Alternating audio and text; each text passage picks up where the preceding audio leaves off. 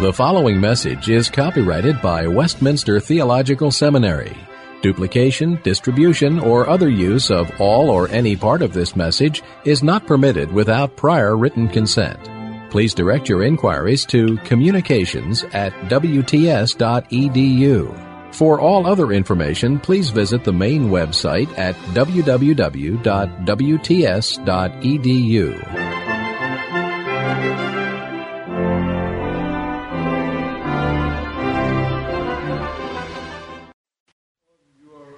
Your presupposition, I mean, a kind of superiority. If you identify yourself with that, if you humble yourself into that, you're gonna never be afraid of that kind of rejection. It's true. It's spiritual yet. It's true. You know, I heard one reformed pastor's experience in black ghetto situation.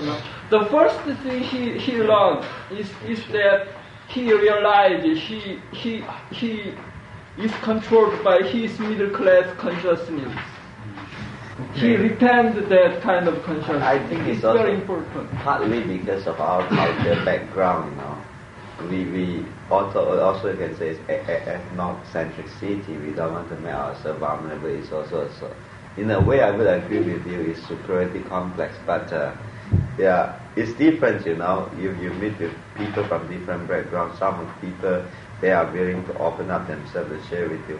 But in terms of Chinese, I think they are rather reserved, you know. Mm-hmm. They don't want to share too much, you know. Yes, thank you for this is a cultural piece, and I want you not to think of the Western mind, but also to think of your own situation. Yeah. So you're really trying to be more personal.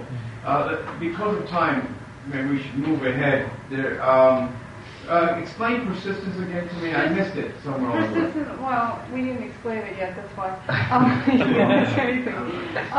Just that in repeated attempts, especially where there's been not results or there's been failure, it's hard, after a while it's hard to go back in and continue to do the same things.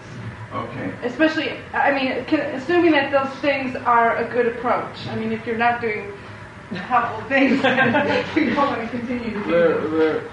What I'm afraid in in welfare mother situation is I might be overcome the culture of poverty. I mean, you know, yeah. I mean, they have a very serious problem. You know, beyond our imagination, in drug and everything. I think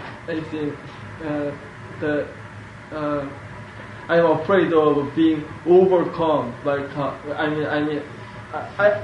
I don't think myself to overcome that kind of cultural situation. I'm not able to do that because I have never been grown up in that situation. I think the person who can overcome the kind of cultural situation is the one who have grown up, you know, who have been accustomed to that kind of cultural situation. But I am not qualified to that. He's basically saying, will I be overwhelmed by the culture of poverty? Will it take over to a place that affects him personally? He says, I have not grown in that. How will I respond to the culture? It may be an obstacle in my communication. The whole difference in social economic upbringing and so forth. So I think that's another reality. If God let me survive in that situation, I can do it. But if God... That would be reflected in the differences of approach between Susan Sheehan and the welfare person. The welfare people were coming in and telling her what to do, you know, how to clean up the refrigerator. And she doesn't listen. It's great. But Susan just comes in and says, okay, she's got a messy refrigerator. See you tomorrow, it'll still be messy. I'm not trying to change that. Doug, would you be kind enough to give us your, put it on the chalkboard in a little area that you have? Okay. What were some of the issues? There was a cultural assumption that I was doing as being the American to do that. That is why you're so distressed. Yeah, I expected you to do that. Okay, Okay. What were some of the issues that are barriers that for your group?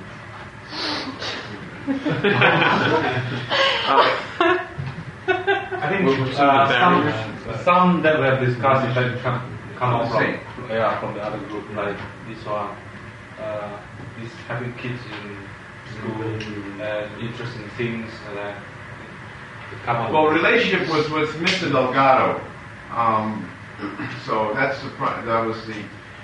I think in the other group they were interested in building a friendship. What was it? Yeah. Quickly. Yeah, maybe I share the other approach I'm probably taking is like probably I can move into that area, be part of that area. Okay, put that down then. Your group decided that the first thing to do would be Be a part of the cultural. be part of the situation. Part of the society. Okay, be part of the situation. Contextualize. Okay. What's the second area that you discussed? We discussed almost point for point everything that's been discussed already. Different perspectives. I think we're writing and doing No. This is difficult. This is what happens to mistrust with female male. You see, where you say that they mistrust those statements. I got my stuff in red. Okay, he's written in red. Therefore, the male-female mistrust is evident here in class. Go ahead. What about the social function? Social, okay. What does that mean? Social. Probably we get interested in certain function, like try to get through a party that. Okay, join them at their festivities, or be invited to them and make yourself available to social functions. All right. Okay, these are some of the things that are very. What I'm looking at is to say, here are some basic characteristics in the book, and you're picking up on those characteristics, and you're trying to also see how can you become part of this scenario. Go ahead. What's number 3? Was that it? We had 3 things: building a relationship with Mrs. Santana, care towards children. Okay, care towards children. That's already discussed. Okay. Then Lisa brought out the idea of placing the emphasis on her husband or living, rather than so that a scenario where there isn't a sexual dynamic involved. And 3, caring about different. May I interrupt? You're also saying another thing, that if Bill or you are building a relationship, it really gives much more integrity to your involvement holistically. Your whole presence. Because you're approaching him. Okay, and it breaks down any suspicions they may have of the man coming in. All right.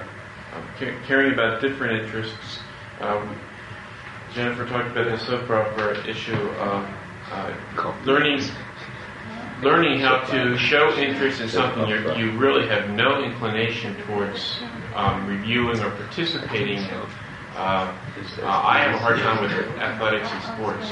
You want to lose me real quick? I didn't know that you didn't like sports, but that's how I would get along so well. Now, soap operas you could probably work on. Well, as long as the other person could introduce the characters to you? No, not even that. There could be a dialogue going on while something else was happening. I don't mind if the soap opera is on. But if there is more interest in the soap opera and I'm stuck on looking at these things, I yawn. You know, I just go off real quick, and I just feel like getting sleepy and. Okay, be careful because 2/3 world will jump on you right I know. Once you really pay attention, that you're hooked. It's so far. Okay, let's move ahead. Personal issues. May I get personal issues? Like drugs. What are the personal issues in your life that you think would cause some major obstacles to building trust? Let me start with this one, so you don't think I've copied it. Okay, go ahead. Taking time. The idea of taking time to spend with someone who could be. So you're not basically talking about being impatient. You're talking about making time. Budgeting time to be friends. to work on a dimension of friendship. Okay. Listening for those of different culture. I find when I sit between these two bookends right here, it takes so much energy for me just to try to. I'm thinking directly all the time. What in the world is he getting at? Or what am I? Yeah. What is he really trying to say?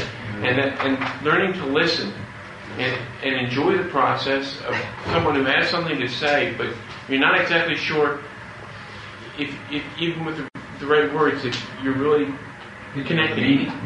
You're really connecting. Yeah, you don't realize, but having this kind of is very, very important because I don't know if you're feeling. I would love to get a kind of an evaluation of the dialogue that's gone on between different and how you feel, whether you feel attacked or approached because in a certain way that says they don't understand me. You're trying to say, here's who I am. You're talking generic terms, not me, are you? And he may say, yes, I am talking to you. It's an assumption that Americans will be a certain way. Now, this is good. This is very or. It may be exactly what you're thinking. It's generic. It's meaning all of us in some way. Right. I am used to people arguing with me, and it's not because someone's attacking me. Well, it's just they're responding to a particular viewpoint. I mean, disagreement is not a attack on me as a person. I won't mention any names, but there's a man from Ghana who I drive back from Touch on Tuesday nights. No names. And he never argues with me. And I'm thinking. He laughs and he says, "Yeah," but I wonder, is he really agreeing with me, or does he really understand what I'm saying? He'd be polite. Okay, good point. Is there anything personal in your? To me, this part of discussion too. The other thing is apprehension with certain reservation and fear. Okay. Cross culture, you talk to somebody you are not very familiar. Mm-hmm. So, okay, there's apprehension, fear, some other emotions there. Okay, just to thank you, I think this is helpful, it really is. I'd like to work on a few things with you because I think that one of the major subjects that we're dealing with is this whole matter of how important the messenger is. And I find that we work very little with the messenger and work a great deal with the recipient of the message. And so that most of the material is working on the recipient to such a degree that I think we're failing.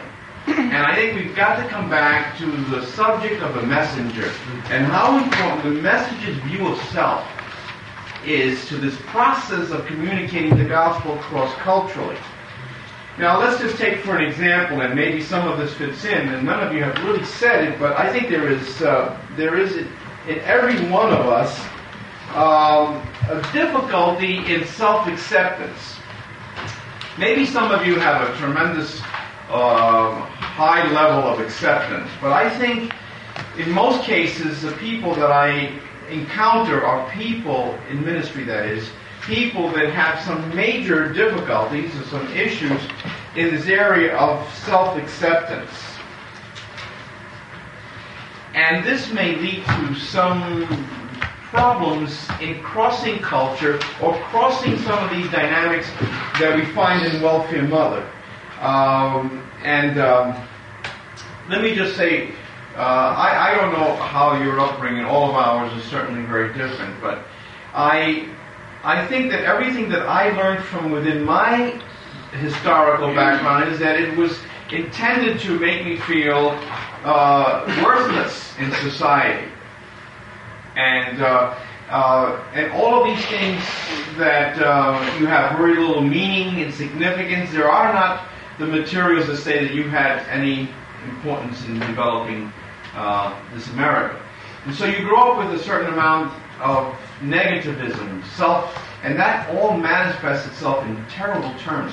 By the way, I think that issue of oppression is an impact of the Pentecostal church. For example, I honestly believe that I have never had any power or authority. Now I know we can talk about the spiritual in that, and I agree with the spiritual dimensions, but take the sociological dimensions. Never have I had anything to say about anything in my life.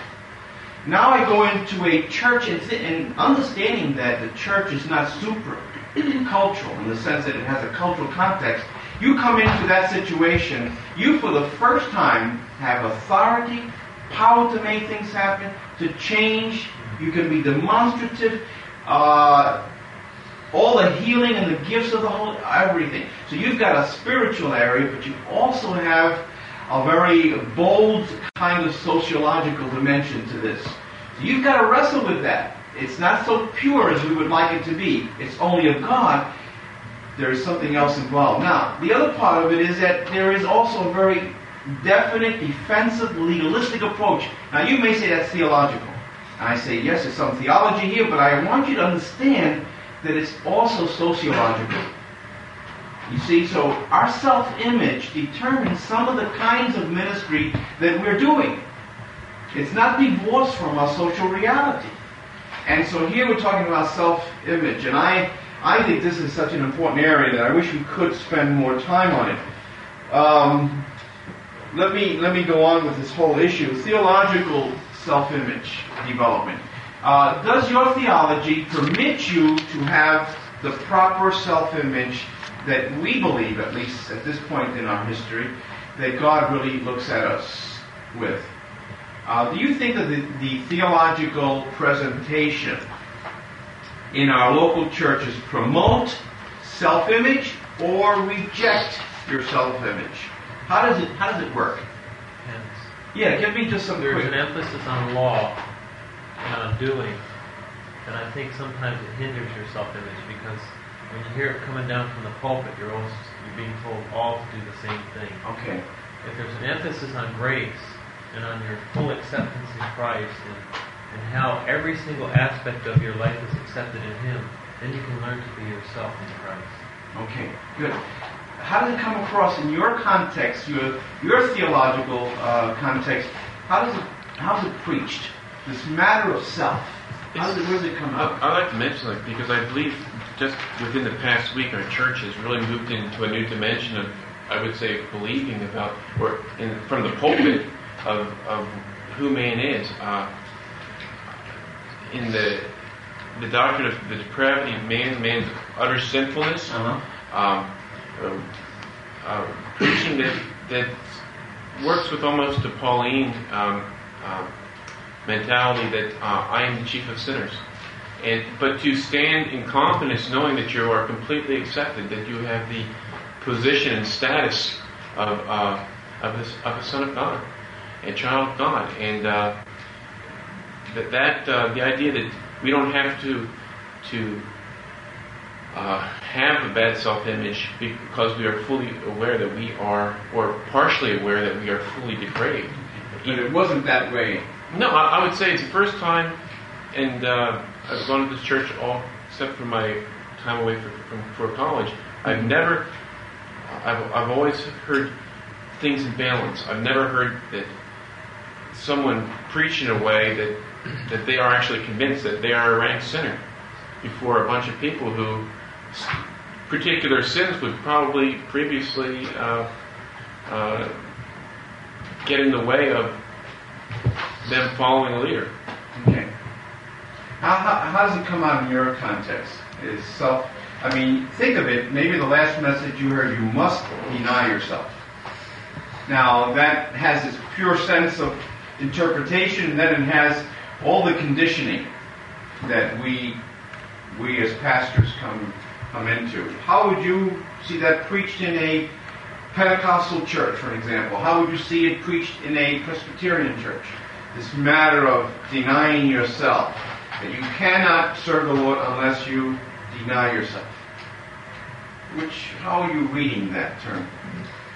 A lot of it has to do with who preaches and how. I mean, well, wherever you hear it. But I mean, like, if I know the person, I hear it through a certain filter, because then I sit there and I think, okay, I've seen these things operating in this person, and someone who seems to live out a life where they really know the grace of God in their lives can say much harder things and it does not offend me. Someone who doesn't seem to know that, they don't even have to say very hard things at all, and I'm thinking, yeah, but do you know the other part of it? And so the filter is very much, when I know the person, it's very much like, okay, what do I see in your life, too? What does your life tell me? Okay. Respond to this. If I preach sacrifice in my church, hundreds of people are going to filter that. My gosh, Bob's saying I have to go to Bible college and live in the city because that's probably where he's going. Now, if my assistant pastor who has a sports bar gets up and preaches sacrifice, no one's going to feel like they have to give up their own automobile. You know what I'm saying? Church and horse car next time. Well, you know what I'm saying? It's like the whole perception depends upon who speaks. Well, yeah, I think, but there's a theological persuasion here, and when I heard the first time I was conditioned to think that if you can do all things through Christ Jesus. And then I heard Dr. Mason speak of the subject and interpret and say, that means to me that no student in this institution should get anything less than an A. If you don't get an A, something is deeply wrong. So the communication of it was that I was failing God if I could not get an A all the time. Because you can do all things through Christ Jesus, who strengthens us. And he put it in that context in chapel talking to students. So he leaves you with a certain thing that you're going to leave that chapel, your head way low, your shoulders bent over as slow as you can get. Now that was their interpretation of significant themes of the Scriptures. And so in one way Christianity has portrayed this and not given us the content that we need for subjects like denial. And so in evangelicalism, in Christianity, we have picked up some of these things that are horrible to missions. I think that a person that has this self-image will also have probably a higher view or superior view of his culture, or something that will leave superior and inferior at a greater gap that allow this kind of reciprocity. Yeah, if you talk about like success, even success in Christ, I think it's very American to start thinking in business terms. Yeah. Numbers. Do we use the best stationery to print our church newsletter on? All these little details that come out. And whereas, never send out anything that's Xerox or something like that. Have it all printed. And I was talking with somebody about these things, and I was like, my church can afford to have anything printed. We don't care whether our building is, it just painted yesterday. We just care about getting the people in there and stuff like that. Mm-hmm. So there's these definitions of what it means to succeed in Christ, which aren't necessarily biblical, but are superimposed on it.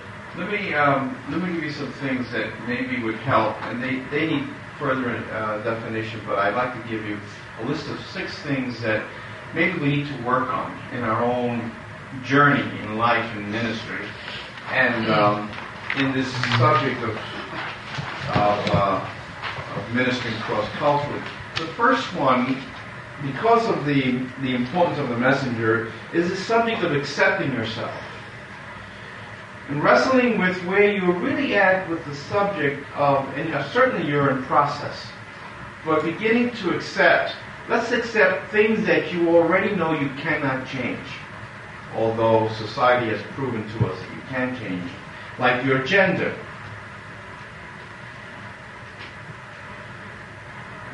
There's questions here, for an example, if you come out of the milieu of where females are constantly put into certain categories, you may have great difficulty in this matter of accepting yourself. Now, this is going to be projected in the mission field. And you may find yourself doing exactly what everyone's told you about yourself, you doing that with Carmen and Welfare Mother. So you've got to look at the things that are not changeable. Your color. Let's take your color, your ethnicity. I think you've got to begin accepting that, and yet there are things there that we've got to, which is the second area that we'll talk about. But the first area is beginning to accept things. You're Anglo, you're white, you're Hispanic, you're black, you're Asian, but you've got to begin accepting that in a cross-cultural setting. And I often feel, and I noticed it with the young men that I'm working with that are doing ministry, when they look at the excitement of the black community, or they look at the preaching and the excitement of the black church, and they, in some ways, they want to be like that. They want to do it like that. They want to have all that kind of... And I think they have to accept their own reality as who they are as people. And yet there's a sense where you're beginning to deny yourself in wrong terms. And you want to be... so you feel, I can't reach out to black young children or young men because I am Anglo. And you begin to take kind of an inferior attitude towards it, but that will turn out to be maybe some of the things that we were exhorted not to do. You may find yourself very, very paternalistic in that sense. So I think accepting yourself is one of the areas. The second area, and this is the one because our culture has fallen, our conditions are sin-tainted, remove that which is extra baggage. Begin to work and process removing that which is extra baggage. One of the things that I feel that if we don't permit our students that come from other countries to interact and to learn together, I think it's a disservice if we're not able to come together and listen to each other. I think this milieu here, this classroom, and if we talked about what are our personal struggles when we listen to each other. What are the things that we thought we would never think of, that's not me, kind of thing would come out here. I think it would be helpful. So remove the extra baggage, and I think that this mirror of the two-thirds world showing us certain things is crucial. For example, you need to evaluate your value system. You need to, in looking at the extra baggage that we carry into ministry, we need to look at our value system, our perception of others and the way they live. For an example, this matter that you were just talking about, the material, we have folks that after so many years that if a church in the city writes out a newsletter, sends it out, the moment they read it, they find all the grammatical mistakes. 2 seconds they found all the... Not only that, they said, this could have been done much better, and it would have received much more, it would have been much more prestigious and received money because it looks reliable. And so immediately they downgrade the material. So you have this kind of students from Wheaton Graduate School come into our school, and they find that the desks are like very antiquated. They're not really up to par. So they walk into our school and they see desks that we received when schools threw them away. We picked them up. And we're using those desks in our school, which is full of poor, and so they walk in immediately on the furniture, they say, this is a poor school. They didn't look at the content, what was going on, or anything else. They basically came to conclusion with their value system. Where do they live? They live in Wheaton. They have a very high middle-class lifestyle, and so that these kinds of things are things that are not qualitatively good. You've got to deal with your value system. Nothing should... This is a process. We're shocked when we see ourselves.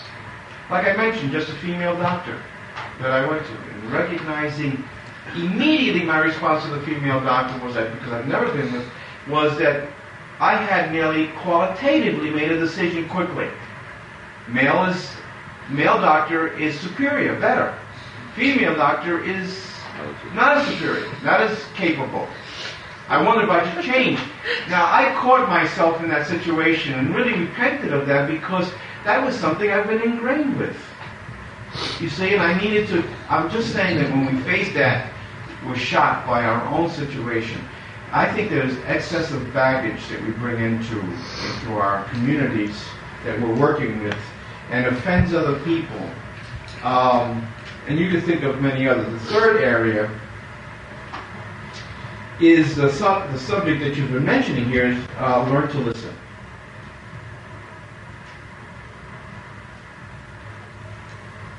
They're both two important words. Learning and listening are two important words.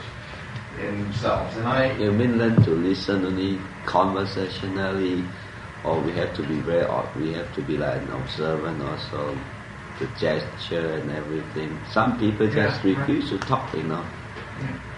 I agree with. I think it's like there's so much learning going on when I listen to things that you're saying, and if I listen not with self-centeredness, but really in the sense to understand what's going on here, it's a different experience for me. I've often found that if I could lay back a little bit and see other people outside talking, I nearly know, like in group therapy, I know who the scapegoat's going to be, who the leader's going to be, who initiates conversation, the group dynamic. I could see that when a person is occupying the time of 15 minutes and 2/3 of the time one person is only talking, I know that there's going to be some issues there. So you nearly have to see, where do you have this? Now we're trained nearly to occupy all the time by talking. That's what they teach us at school. And in some ways, we've got to learn how to listen. And the listening, as Bob was saying, sometimes may be difficult for a variety of reasons, but I think what a healthy situation for him. Now, he may put it in some category. By the way, I think we do that here by thinking that if a person doesn't speak as eloquently as an Anglo, or doesn't write as eloquently, that there's something inferior about not their academic abilities, but about the person. Remember that this happened to my wife when she came from the islands, that she was put into a low class of special education children because she wasn't able to do the language. And so what I'm trying to say is that here I've got to re-wrestle with all of that. Superior, inferior, qualitative and less qualitative. I think learn to listen is also the culture problem. For example, I come to this country, I know that children of this country have been trained up to be eloquent, But if you go to a Chinese context, children are taught to listen, Don't interrupt when the adults are speaking. You have to keep quiet.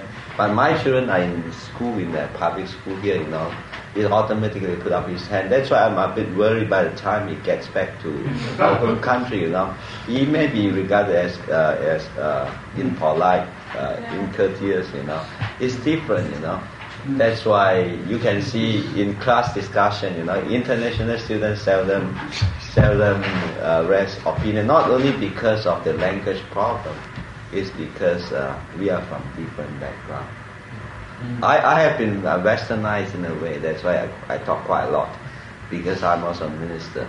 But seldom you can see the Asians or the Koreans ask questions in class, It's different. But I think learn to listen is also, some people, it doesn't mean that the Chinese people are good listeners. Sometimes they listen with resentment. It doesn't mean that they agree, I think it's also very important when you listen, you have to have humility, willing to really trying to learn. It's a very interesting thing. I shared it the last time a little bit. Here's a classroom, 3, 6, 7, 8. The students are divided. These are the students that usually raise their hands in the classroom, and usually the teachers like them. And what we found out was the teachers were short when Bill tried to speak. He didn't come up quickly with the answer. He went over here because these were the A students and B students, the good students. Now, think about what happens. Bill's learning a behavior. They're impatient, but with you we can wait. We know that you're going to produce. We know who's going to raise a hand, and so therefore, here's a classroom. I'm always looking on the left. Never bother with the right. He sits down, eventually understands that they're not going to be expecting anything from me, so he sits down in his seat and just sits there for the 12 years of education, in a sense. Here, these students are moving towards college bound, and they're getting the grades and so forth. And he's learned a behavior that teachers don't expect anything from me, and therefore, and that begins to happen. So the school is beginning to handle some of these challenges and saying, how do I do that? So one of the ways it's going to be is taking this group of students and spending time with them. You know how many volunteers we got out of the public school system? Very few. Very few. That means you will drown in the system. They will excel. Another interesting thing, they took the students and did a case study and said to the students purposely, all the students were of equal background. Kind of a very homogeneous setting. Academically, the scores and everything else.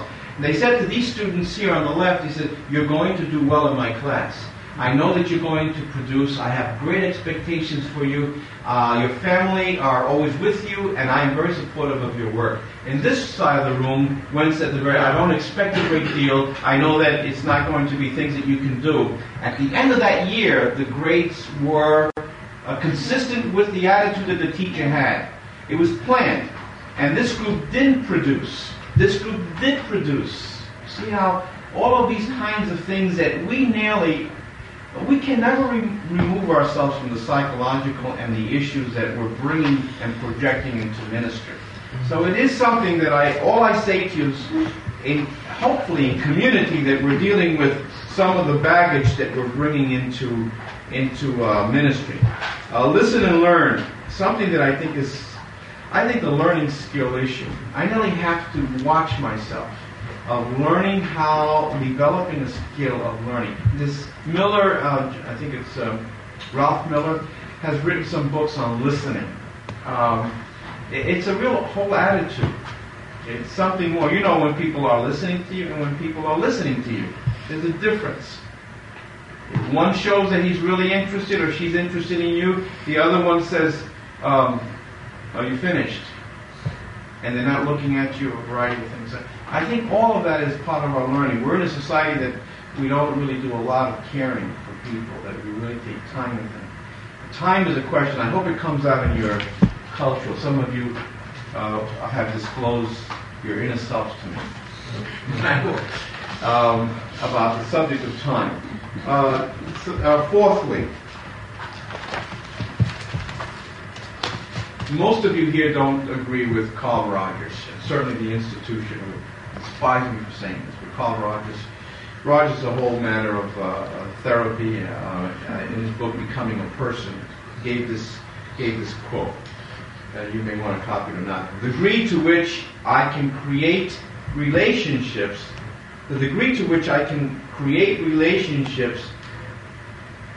which facilitate the growth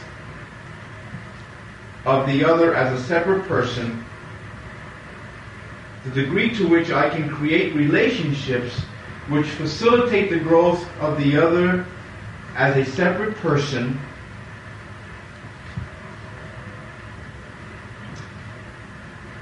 is a measure of the growth I have achieved in myself. Is the measure of the growth I have achieved in myself.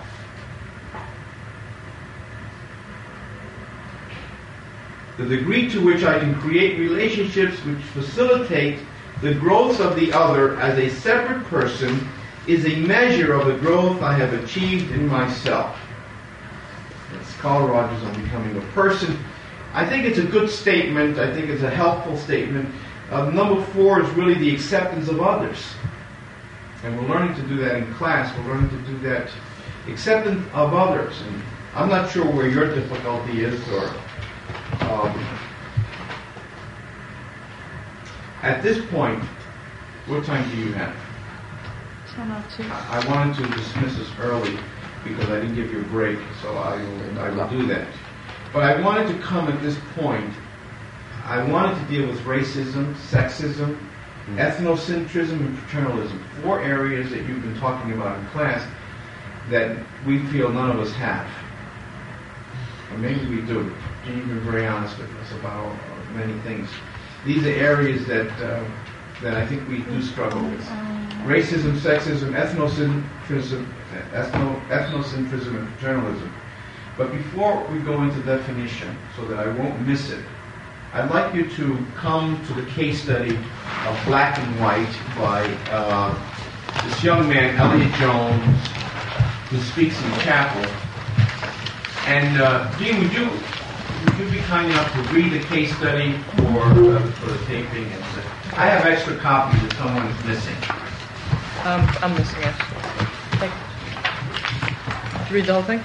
Read the case study from coming here to college. As he speaks, he's speaking in a chapel. Okay. Coming here to college as a freshman 4 years ago was a big experience for me because it was something altogether new. I didn't know quite what to expect, but I did know that I should expect things to be different because I went to a high school in Chicago that was all black. And I knew that when I came here, the situation would not be the same in that here it is predominantly white. When I came, my roommate was probably shocked because he didn't know what he was getting. I knew what to expect, but he didn't. I was the only black person in my room. I was the only black person in the wing of the dorm. I was the only black person in my dorm. I was the only black person in most of my classes. This was really a different situation for me. There's one verse that I want to emphasize in the things I'll be saying. Let love be without hypocrisy. One of the first things I noticed when I came here to college and walked into a room was that I was obvious. I felt obvious because I was different. It was something I had never felt before because you don't really feel that you're different until you get into a situation where you really are different. You know, of course, in a way, when you're different, it's because society says you are. In all my experience before I came here, I didn't feel obvious because I blended in with everybody. I was just part of the whole. But here, just walking into a room made me feel eyes everywhere, and they seemed just to look on. They seemed just to look on me, making me feel obvious. The eyes seemed to say that I didn't belong. Like, are you lost? Can I help you? Which way are you going? Are you sure you're in the right place? This wore off pretty much after a while, thank goodness, because it was a pretty rough experience being obvious. I don't think very many of you have experienced that, and you may never experience it unless you're in a situation where you're the only white person in an all-black group. It's really a weird experience, and I was glad that people finally got used to seeing me. Everybody seems to think that all black people look alike. For 3 years I was called Rick Dudley. But the thing is, we don't all look alike. We all have different personalities, and we're different in every way. We're real people, and every way that you are different from each other, we're different also. Another thing that I experienced was a lot of kids coming up to me and asking me what country I was from. My answer would usually be, I'm from Chicago, Illinois. What country are you from? Then a lot of people have seemed to be really interested in my social life. I always get questions like, I bet your social life is really rough. I bet you have a really frustrating time. These things made me feel obvious or made me feel different because my blackness was always re-emphasized, and it's still emphasized every day, though through just such comments as these. One of the questions people always ask me after first meeting me is if I play any sports. No, I don't play any sports because I wasn't any good. Not all black people are athletes, especially me.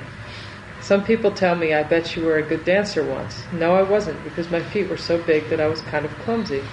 Or I'd get a question like this, does sunburn hurt? Oh, I forgot, I'm sorry. The next question would be, do Negroes sunburn? And my answer is, I don't know, I've never had one. Or I may be walking down the street one evening from the library back to the dorm, and I see a friend and he says, smile, Jonesy, so I can see you. So I smile. These are things which make me feel obvious and which make me constantly aware of my blackness. Another good time for me is usually on parents' weekends. I have been through 4 of them now, and every time that parents come, I really get a kick out of watching their reaction at seeing me. It's usually one of 2 reactions, usually fear, because they might be afraid that I'm taking out their daughter, or I might be rooming with their son. Or the other reaction is one of interest. They come up, shake my hand, and say, how are you? Pleased to meet you. Where are you from? You know, extreme interest. And I know they don't just walk up to any kid and react to him this way. And so this, too, makes me feel conscious constantly of my blackness. I think one of the reasons that parents react the way they do, especially parents with kids here, is because everybody comes from middle-class suburbia, which reeks. The whole atmosphere, I think. And I've come to dislike it quite a bit after having been here. I really didn't know too much about it while I was at home in Chicago where I lived. Middle-class suburbia to me is so stifling, and people don't seem to be free. Everyone is in a box, in a system where they follow through with certain norms and certain things which they just feel they have to do in order to survive within the system. And I reject this because people don't seem real. They seem like artificial mannequins. I went to high school a couple of weeks ago to speak to some English classes on race relations, and it was very interesting to me to note how ignorant most of the students there were of what was going on in the world just because of the fact that they live in suburbia. They were so sheltered from the realities of life they had no idea, no concept of what was really going on in the world. And this was really surprising to me. Another thing I noticed was that there were two types of students there. The students classified themselves as greasers and Ras. The Ras were students much like you, clean-cut, good dressers, worked hard at school. I would say they were probably conservative compared to the other kids. The greasers were the kids that wore, I guess, the hoods, sort of. You know, slick heads and leather jackets, stuff like this. One class I talked to was predominantly the greasers, and the other class I talked to was predominantly Ras. I found that within the group of greasers there was a lot more freedom of expression, and I felt more free to express myself. They seemed to be more alive and able to react to me more quickly than the other kids did, because the other kids seemed to be out of it. I think the system had become so much a part of them because of their living where they lived, and their wanting to follow through with it and its norms. And because I've been here at college, I've come to reject all of these. Being here at school has helped me tremendously to know myself. I've been forced to. Being black can be an exciting and challenging thing, especially in a place like this. The situation here has helped me to assert my blackness like never before, because I was definitely different from everybody else. Being here, I became initially very conscious of my blackness, so I was forced to think more about me, about what and who I was, why I was here, and how I was to relate to everybody around me. But that caused somewhat of a problem at first, because I'd always been taught to be proud of the fact that I was black, and at the same time, I was supposed to look at myself as equal to everybody else. But at first this was hard for me because being black at first connoted that I had to be superior to be proud of it. But I learned through experience that it didn't mean that. It meant that I shouldn't be ashamed of my blackness, but I should accept it as part of me, and hopefully that you should accept it as part of me. There were times when I wanted to forget my blackness. I wanted to throw it away because its presence became a nuisance to me, because I was part of the whole, and then again I wasn't. I thought that my blackness would be a barrier at first to my acceptance in the group, especially in relationship to females. So I wanted to throw it away. I wanted to reject it. But actually, what I really wanted to do was throw off the implication that came with being black, rather than throwing off being black itself. I wanted to be accepted as a man who happens to be black, rather than a man whose blackness means that he should be treated in a certain way. What's important, I think, is to realize that I am black and you are white, and be realistic about it. Look at me as an individual, just as Christ looks at you and me as individuals. My blackness does not cloud my relationship with Jesus Christ. He doesn't attach any special connotations or conditions because I'm black. He accepts me for what I am as a man. I was going to speak at a youth meeting once, and a lot of problems arose because they usually had the meeting in a lady's house, but she didn't want to have it when I was coming because she was afraid of what the neighbors might say. Okay, that was fine. So then they were going to have it in a church, but she didn't want to have it in the church because she was afraid of the reaction the pastor might get from the neighborhood. So finally we had to have it in a high school in a different community. That was exciting to me because I've never caused so much trouble before. Let love be without hypocrisy. When you say love, do you really love, or are you just saying it? How would you react, or how do you think Christ would react? Suppose you were on a new job and your boss was black. How would you react? Or you arrived at grad school to find that your roommate was black. Or you see an interracial couple walking down the street. Or your brother and sister falls in love with a beautiful black person. Will your reaction be, what will the neighbors think? Or what about the children? Or how will you react when a black child wants to join your lily white Sunday school? How will you react when social pressure says, stay away from him because he's black?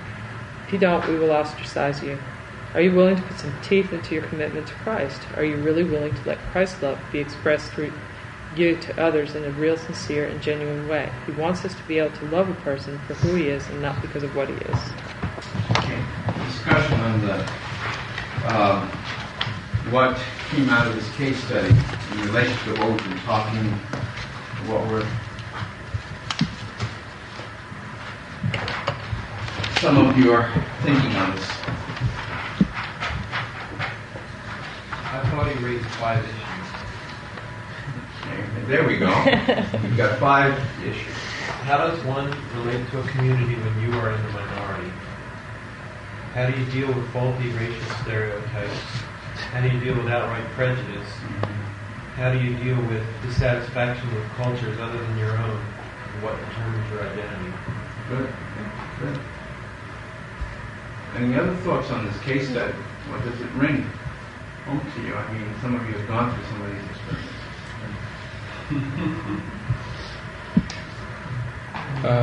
To my observation, I felt that it raised up certain factors.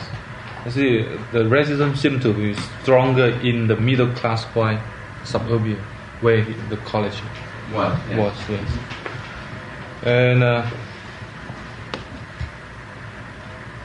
And also I see the community and social system worked in such a way that affect the whole community.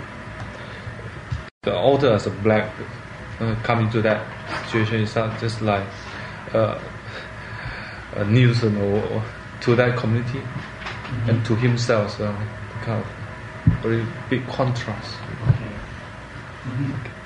I think in this case study, racism is not a problem of class discrimination, because this black student had discriminated by his white companions who have the same condition. They belong to same school. This black student has brought up in the middle class situation. I think he never been experienced the low class life of a black ghetto. They were Christians. Elliot Jones and his white companions have the same condition in class, in especially black American is not originated African culture. They have been cut off from the African cultural situation. They have been under the influence of Euro-American culture. They are Europeanized. Their situation is different with Korean people or Chinese or any other ethnic groups. Do you experience this as a Korean? Would you say I can identify with some of this? I have never experienced this kind of situation. But anyway, in this case study, there is no reason to find the base for racism. Because they have, all of them have the same condition. I think eventually, racism is the expression of human corruption. The sympathies, is the disclosure of our irrationality. Because there is no rational reason to find racism. They have same qualification. Okay. I think if you hate me because I'm white, and your conditions of hate for me are responding to the fact that maybe white people have abused your parents, maybe they kicked you out of a neighborhood. Would now? I'm not saying all Asians hate or all whites hate, but I'm saying your conclusion of disliking me because of bad experience with white Anglo-Saxon Protestants from America, would you say that is completely irrational? Or would you say there's historic precedent for basis for some of your beliefs? I'm just analyzing this case. When in the viewpoint of in the viewpoint of Elliot Jones, there is no rational reason for racism. But I mean, in the situation of black and white, I need a lot of time to explain what I experienced as Asians. But anyway, in this case, racism is an irrational hatred, a kind of human This, in fact, last time when I read this case study, I found that I'm almost in the same situation, you know, and here you can feel that Eliot feels some sort of inferiority complex, and in fact, I also experienced a similar thing when I came down here. You know, I asked myself, how can I relate to all the white people around? Can I mix them with them? You know, some people even come to me, ask me some questions. We hear that, okay, Africans live on the trees and all this, you know. And in fact, I was actually embarrassed. You get it? And the question that I asked, then maybe your ambassadors in our countries are also living on trees. That's the answer, you know. So they told me that they have the concept, the idea that, okay, Africa, we don't have buildings and all these things. We don't have. So, in fact, and then some people also came to me, where are you from, and all those things. And these actually tried to put me inside a situation that, what did these people want me, you know? And I try as much as possible to break this barrier, you know. And as Bob was saying, sometimes when he's talking, it's not that maybe, I don't know, maybe he wants me to argue with him. But one thing is that I just want to listen. You know, it takes me some time before I will be able to get closer to you. And when I get closer to you, that is it. And like Jim, like this, I can even sometimes share my problems with her. And she gives me some sort of advice and all those things, you know. And I feel that as an African, it will take some time for me before I'll be able to adjust myself into this culture. Because this culture is a different culture altogether. You know, I could see the American people that they cannot open up. You know, that is how I see it. But in Africa, when you see a stranger, you first approach the person. You ask him of your his needs and everything, and you will try to accommodate him. And that is not the culture here. This culture is individualistic. So it's very important, and I need to spend some time to study this culture. That is why sometimes when people are talking, I just listen to them. I don't need to maybe try to argue with them, you know. So these are some of the programs that I encourage. Yeah.